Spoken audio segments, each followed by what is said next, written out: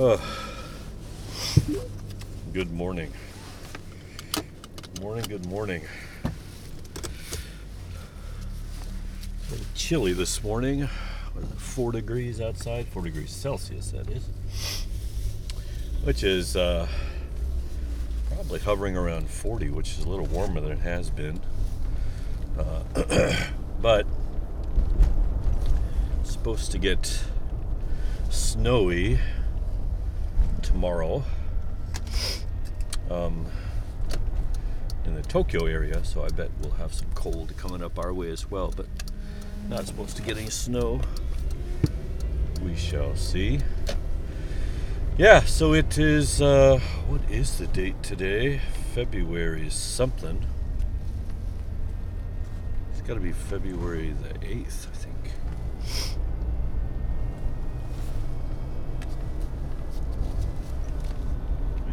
February 9th. So we're about 5 days from Valentine's Day.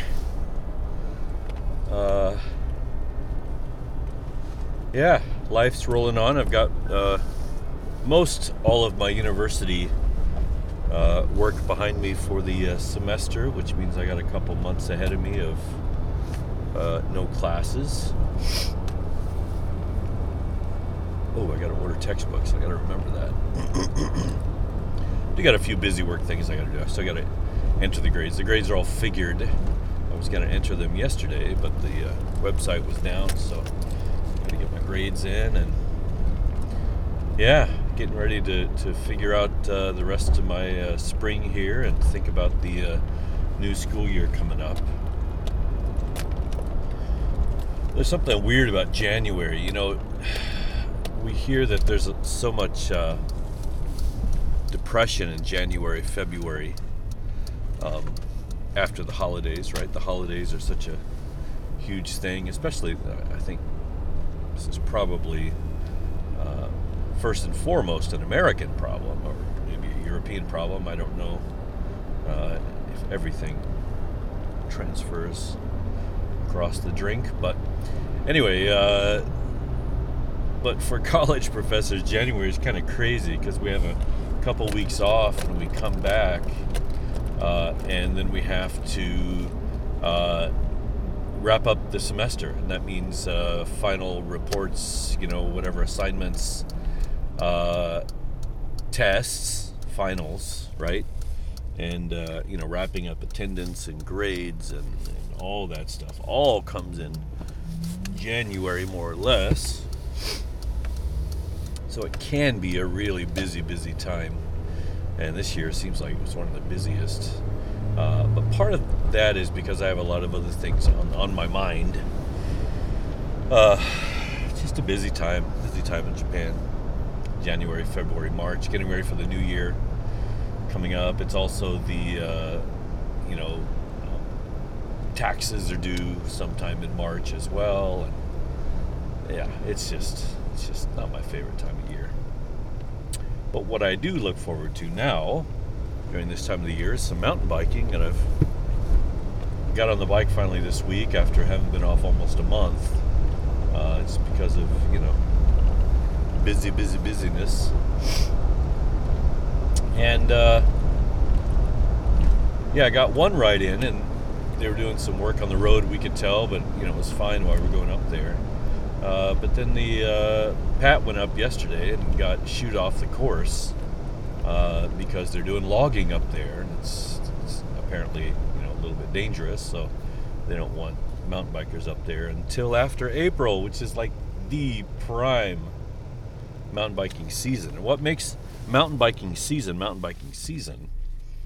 is that Japan's winter weather is fairly mild and sunny and dry, right? There are very few weeds, right, growing up on the forest floor that make it hard to see the trail. There are very few leaves in the trees, which also illuminate the trail. And no spiders. The spiders and the gnats and the bugs and stuff like that really make mountain biking tough in the warmer months. But it looks like our favorite trail is going to be somewhat off limits to us unless we can find another way to do it. And one way is to go up the same way you come down. That's a possibility, and I'm really interested in trying that soon. I was hoping to get a little bit better in shape before I tried it, but I might just have to go for it. It's something I wanted to do anyway. I want to see, just how fun it might be to do it that way. That probably means I'll need to get a bell on my bike so I can, be sure and warn riders that are blazing down the trail as I'm going up it slowly, not to run into me, which would be preferable for me and them. Probably more for them because, yeah. So, yeah, that's kind of a bummer. Gotta cut down those logs. Gotta make those houses and whatever else stuff and all the paper and yeah. Anyway, theologically, what's going on with me? Yeah, a little bit here and there, as usual. I'm back to being a little congested in the mornings.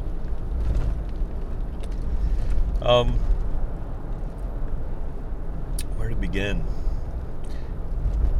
Of course, a lot of my thoughts come up on Facebook when people post things, and then I, either agree or disagree or engage or whatever. And there's a lot of good that happens from that, believe it or not. For example, I was on somebody's post, and they said something, glowing about Jesus or about the gospel, and I can't remember exactly what it was now. Mostly about how Jesus is about nonviolence and enemy love, right?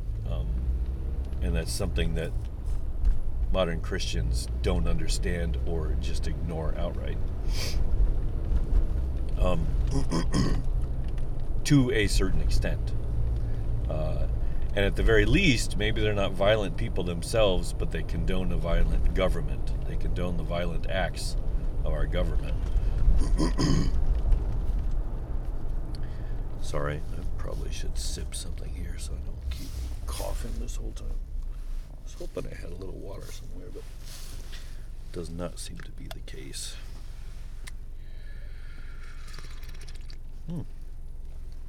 So, a little coffee check. I've got a blend of 3 different beans because we didn't have enough beans to make one pot. Mostly light roast. I think there was some Tanzania in there, some Ethiopian Sidamo. There was one more, and I can't remember what the third one was. Most likely something South American, so.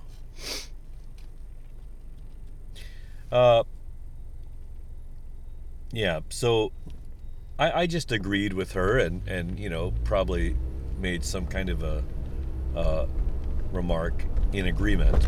And another guy who was trolling her page,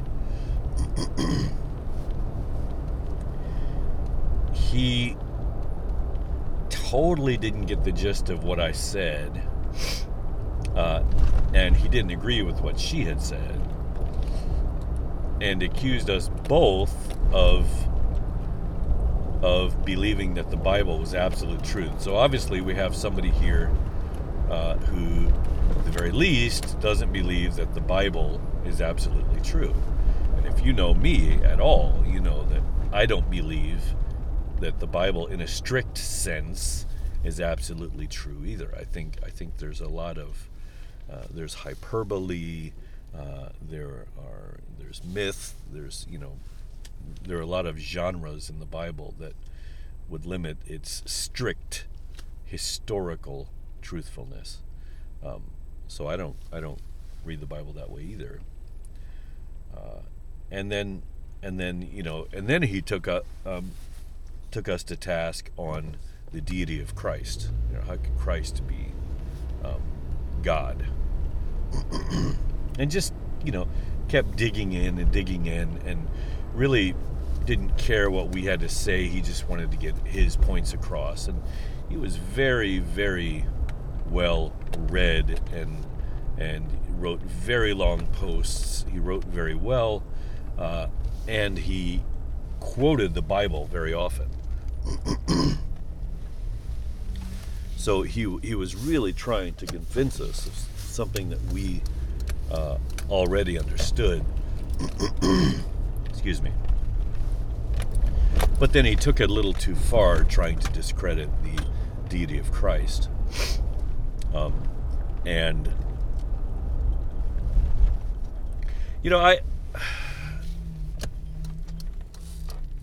I've had my eyes open to so many things that I'm really leery of saying anything absolutely. So many things that I believed were absolutely true in the past, I no longer believe at all, or I'm really not sure about. One of the things, for example, is the historicity of the Bible. Where does that start and where does that end? I don't know, right? I'm pretty sure that Genesis isn't historically accurate, although I think it's accurate on a mythological level, in that people were preserving knowledge through stories that they found pertinent and important, and believed needed to be passed on to other generations. And so they compiled these stories in concise, memorable oral traditions. And eventually that's what we got as Genesis. Now, is that Genesis and Exodus? Is that the whole Pentateuch? Does that include the nation building phase of Israel? Exactly where does that stop? And it's difficult, right? It's difficult. And a lot of that's because of all of the things that seem to be hyperbole in the Bible. These exact numbers of people who died in battle, exactly 1,000, exactly 3,000, or the numbers that seem to be so large that they can't be true. For example, Solomon being the wealthiest, wisest, right? All of these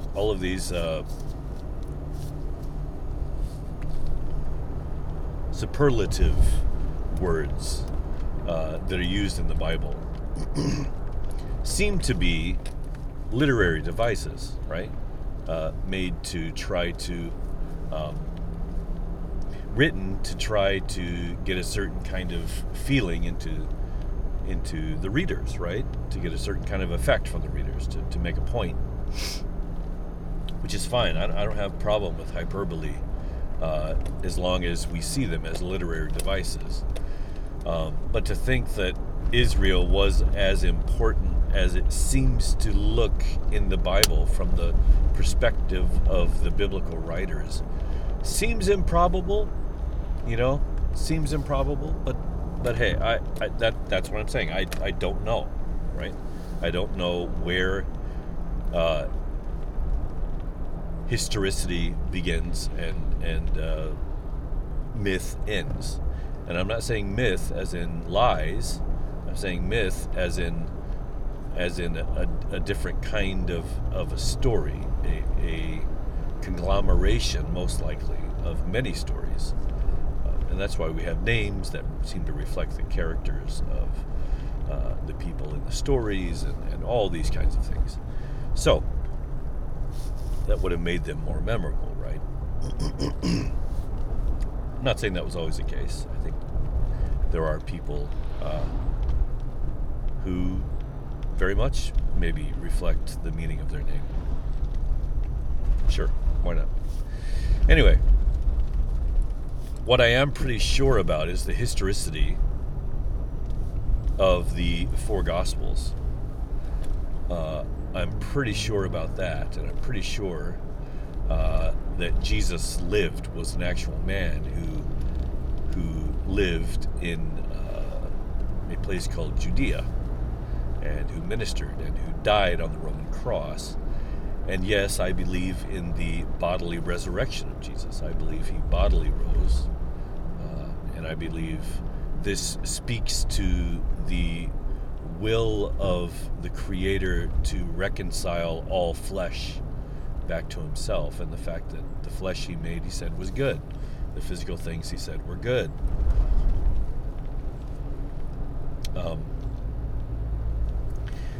Anyway, so I ended up writing some really, what I thought, good answers to the concerns he had. And in the process of that writing, maybe learned some things about my own faith, and about the direction I'm going and the things that I believe. And it helps me to clarify. And by clarify, I mean, yes, things, you do change the way you think about things, right? It's clarification. Clarification involves removing corruption, right? Removing things. If you clarified butter, something has been separated from it, right? If water is clear, it means it's devoid of particles that restrict your view, right? So clarifying involves the process of taking out unwanted, unnecessary, untrue, unhealthy, whatever, so that you can more clearly see. And I feel like this week I got a little clarity. One thing that the writer of the Post brought up, and she's a very deep thinker, very intelligent woman, I think. She brought up the idea that there's a parable of the leaven, not to be mistaken by the leaven of the Pharisees, but talking about how leaven works and is mixed in with the flour and the dough until the entire batch is leavened, right? Or expanded until it spreads out and affects the entire batch, right? That's how leaven works. And she thought that was a wonderful example or a parable that might reflect the idea of universalism, the idea that Christ one day will reconcile the entire universe to himself. And I don't think Christ has to clarify the universe. I think that's a mistake. I think everything that God made, every physical thing, let's put it that way, every physical thing that God made is good. From the minerals to the animals, to the plants, vegetables, fruits, insects, bacteria, mosquitoes, whatever, right? It seems to me that everything God has made is good, and whatever corruption has come into the world, again, I'm treading on thin ice here, right? This is a very slippery slope.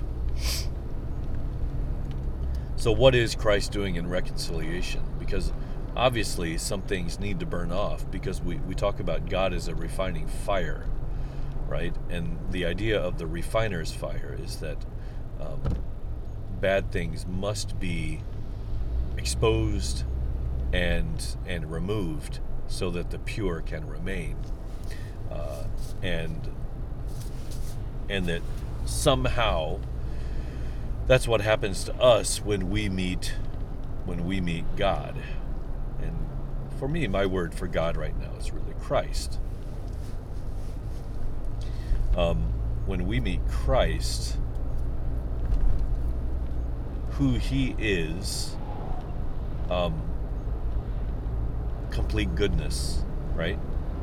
Complete goodness, 100% good.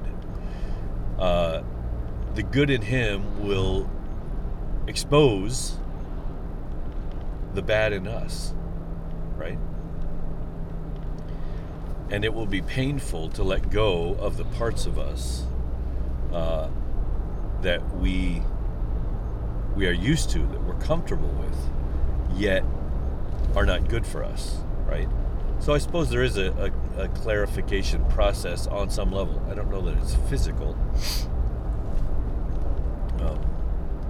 I mean, there's some physical traits I have I'd love to be clarified, to be purified, to be burned off. Namely, my spare tire I carry around my midsection.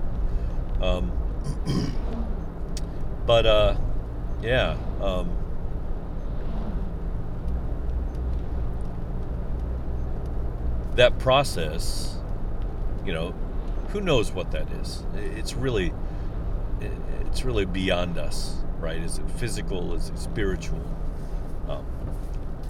Is it ideological? Is it all of the above? But yes, I can say I think that's obvious is ideological. I think a lot of our bad ideas will immediately burn off when we see and are faced with the love of Christ. When the veil is removed, right? When we're no longer seeing through a glass darkly. When we see Christ for who he is, I think a lot of our ideas about him will just vanish and will be burned off.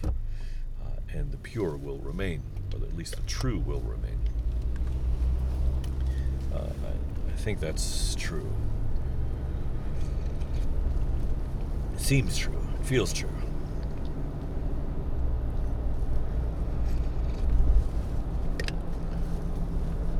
But is there physical corruption that has entered our bodies because of our disobedience? And I don't mean disobedience as in a slave to a master. I don't think that's how Christ works. I mean our inability to walk on the narrow path as straight as we might.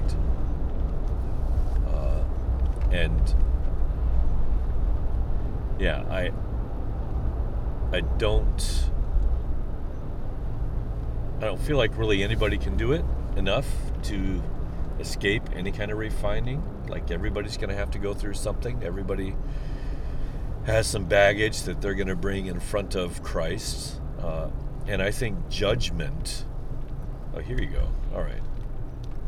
What some people would say call torture, what some people would call hell, I think will probably happen more in a blink of an eye. And for some of us, we may try to hold on longer. But I think being faced with Christ, I think he judges those parts of us that are untrue, unhealthy, that are selfish, that are, full of envy or pride. And I think those, in the light of Christ, will fall to the wayside and we will finally be released. And that is the world will be judged, the systems of the world. And the systems of the world are those things that are keeping us in a kind of hell. And it's well disguised. It's well disguised, for sure. But living by that system and believing in that system and believing that we have to game that system in order to have success in life. And this is what's happening to churches all over the world who are failing to reflect the light of Christ. They believe that to win at church means to play the game of the world. And that includes finances. That includes dogma, right? That includes being right, being correct, and having the best this or the best that, being the most appealing, right? Being the most marketable.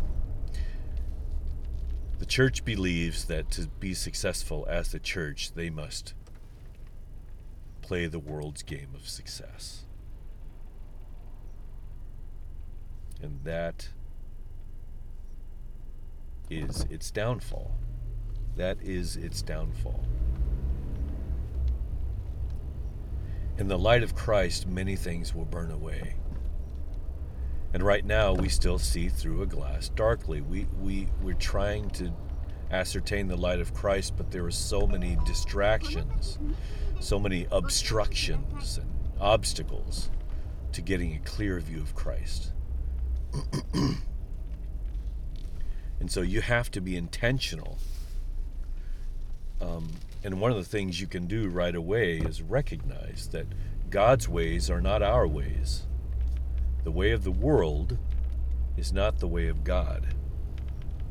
And so if you are trying to see God by using the gifts that the world offers, or the talents that the world values, if these are the things that you're using to try to find Christ, to try to see Christ better, you just won't see him. Or at least you won't see all of him. And you will see many imposters and posers instead. And you will think that they are him, but they are not.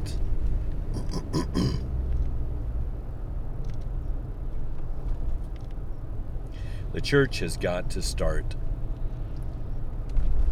accepting success as Jesus accepts success. And that involves, I'm just going to spitball this, but I think that involves surrender.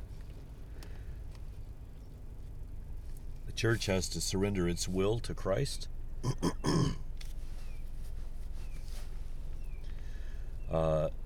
It's going to involve a lot of soul searching, a lot of deconstruction. You know, there are so many Christians that are going through deconstruction, but really the church is going through deconstruction. The church, the bride of Christ, is going through deconstruction. It's going through a refining. And I think, I like to think that it's because there are those of us in the world who are seeing Christ shine a little more brightly, and Christ's light is exposing the impurities that are in the body of Christ. And this painful process we are in now is a refining. And those who are entrenched in institutional church are not going to see it that way. Those who are invested, those whose lives depend on, whose livelihood depends on church, they're going to be the last to see it.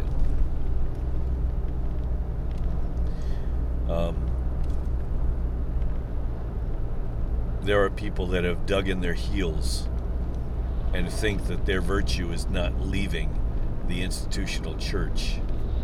But my message to you is that you can't leave the church. You are the church.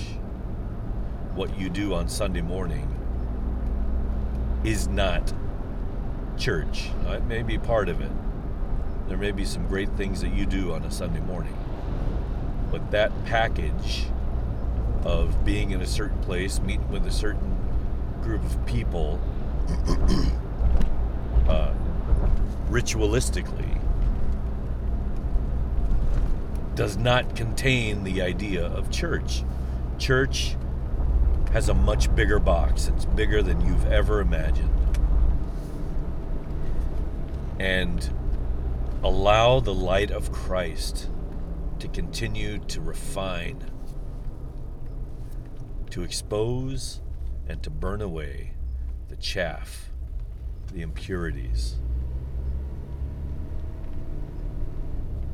And I don't mean people. I don't mean souls.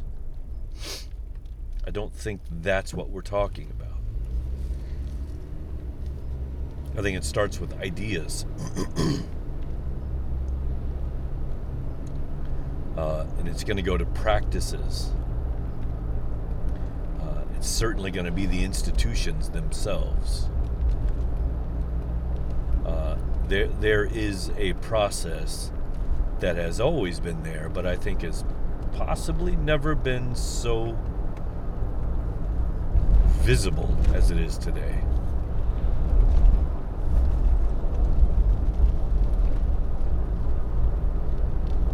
There's a refining going on, and I think it's good.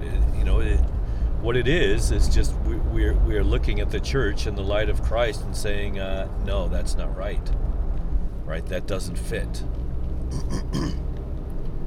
That needs to go. That needs to burn. Right? And it needs to burn so that we can be saved. Right?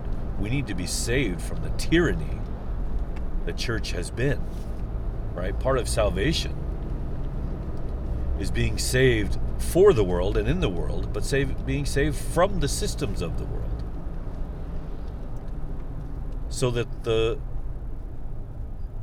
will of God can be sovereign on earth as it already is in heaven, right? Your kingdom come, your will be done on earth as it is in heaven.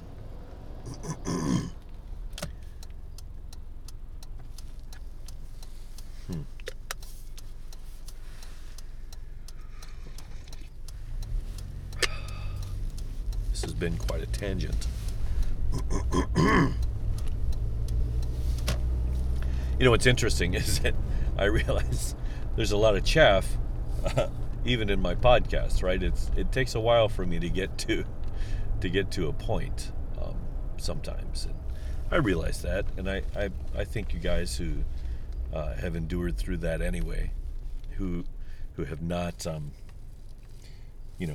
just clicked off after a few minutes because of the background noise or my meandering ways or whatever.